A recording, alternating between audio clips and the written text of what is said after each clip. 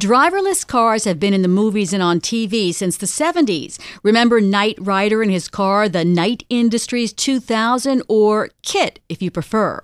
Michael, what do you think of a stunt where I could somersault end over end? It's never been done before. Or better still, how about a flaming chariot? We could set my wheels on fire and do a jump. At night it could be quite spectacular, don't you think? Can't do anything about me. I think you better consider reprogramming him.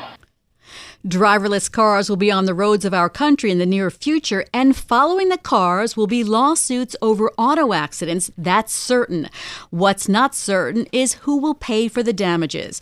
Joining us in the studio is Eric Gordon, professor at the University of Michigan Ross School of Business and Michigan Law School. Thanks for coming in, Eric. Oh, it's nice to see you, June. So, driverless cars don't get drunk or speed or text or a myriad of other things, but they'll still get into accidents. So, the car's owner, the manufacturer, the software developer, who's going to be responsible for the damages? You know, the most likely answer and the most sensible answer is that initially it'll be the manufacturer of the car. Now, the way the law works, the manufacturer will turn around and sue everybody else, try to blame it on the software person or the person who did the chip. But initially, it's likely to be the manufacturer because, well, who else will it be? If there's nobody driving the car, there's nobody who's negligent. There's nobody failing to keep a lookout. There's nobody who's, playing with a radio when they should be looking at the road. So the only person left standing is going to be the manufacturer. And it's not a big leap legally under the sort of the products liability law as it's developed for the last 30 or 40 years. Eric, does that mean that if I'm driving a driverless car, I will no longer have to have insurance? You'll still want to have liability insurance because there could be some stuff that you could do wrong. You will probably have some way of overriding. As a safety feature, there have to be a way of overriding the automatic stuff. So I think you'll have liability insurance. But the direct cost to you will go down. You're still going to pay for it because it's going to be rolled into the price of the car. There still could be an element of human error, such as a person crossing against a light.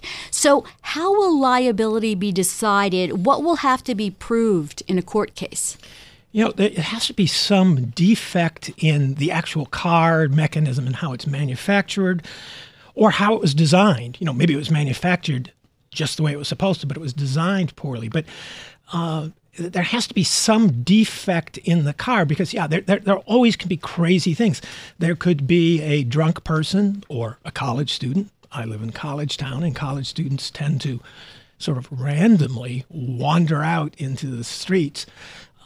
There's probably no mechanism, human or autonomous, that can be held responsible for something that you really can't prevent. Somebody jumps in front of you. So there'll have to be something that was wrong. It won't be there's damage, the car company pays for it. You're going to look for a defect in how the car was manufactured. You're going to look for a defect in how the software was designed.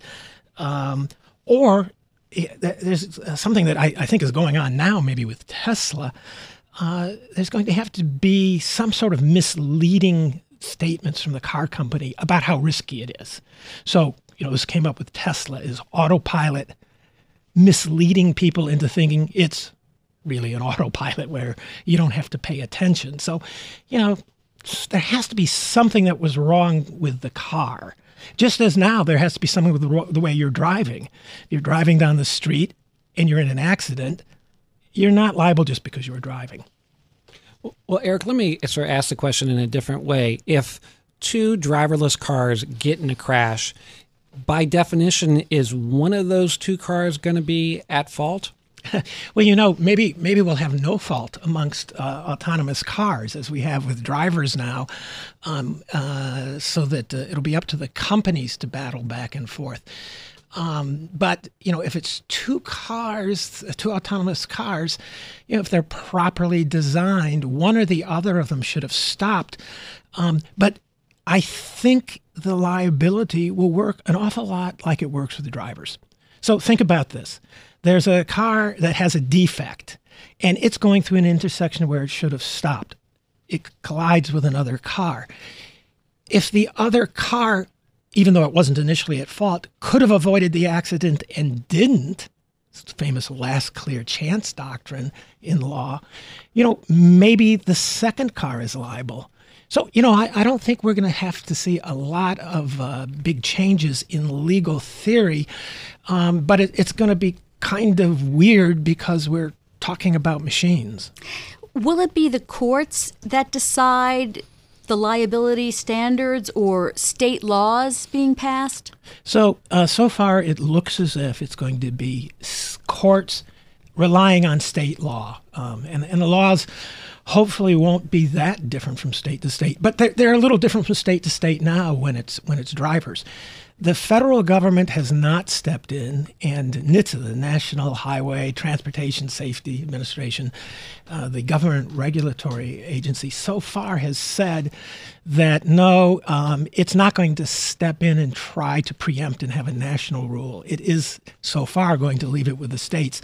So it'll be the same kind of patchworky thing that we now have with human beings. Should the machines be treated any better than human beings?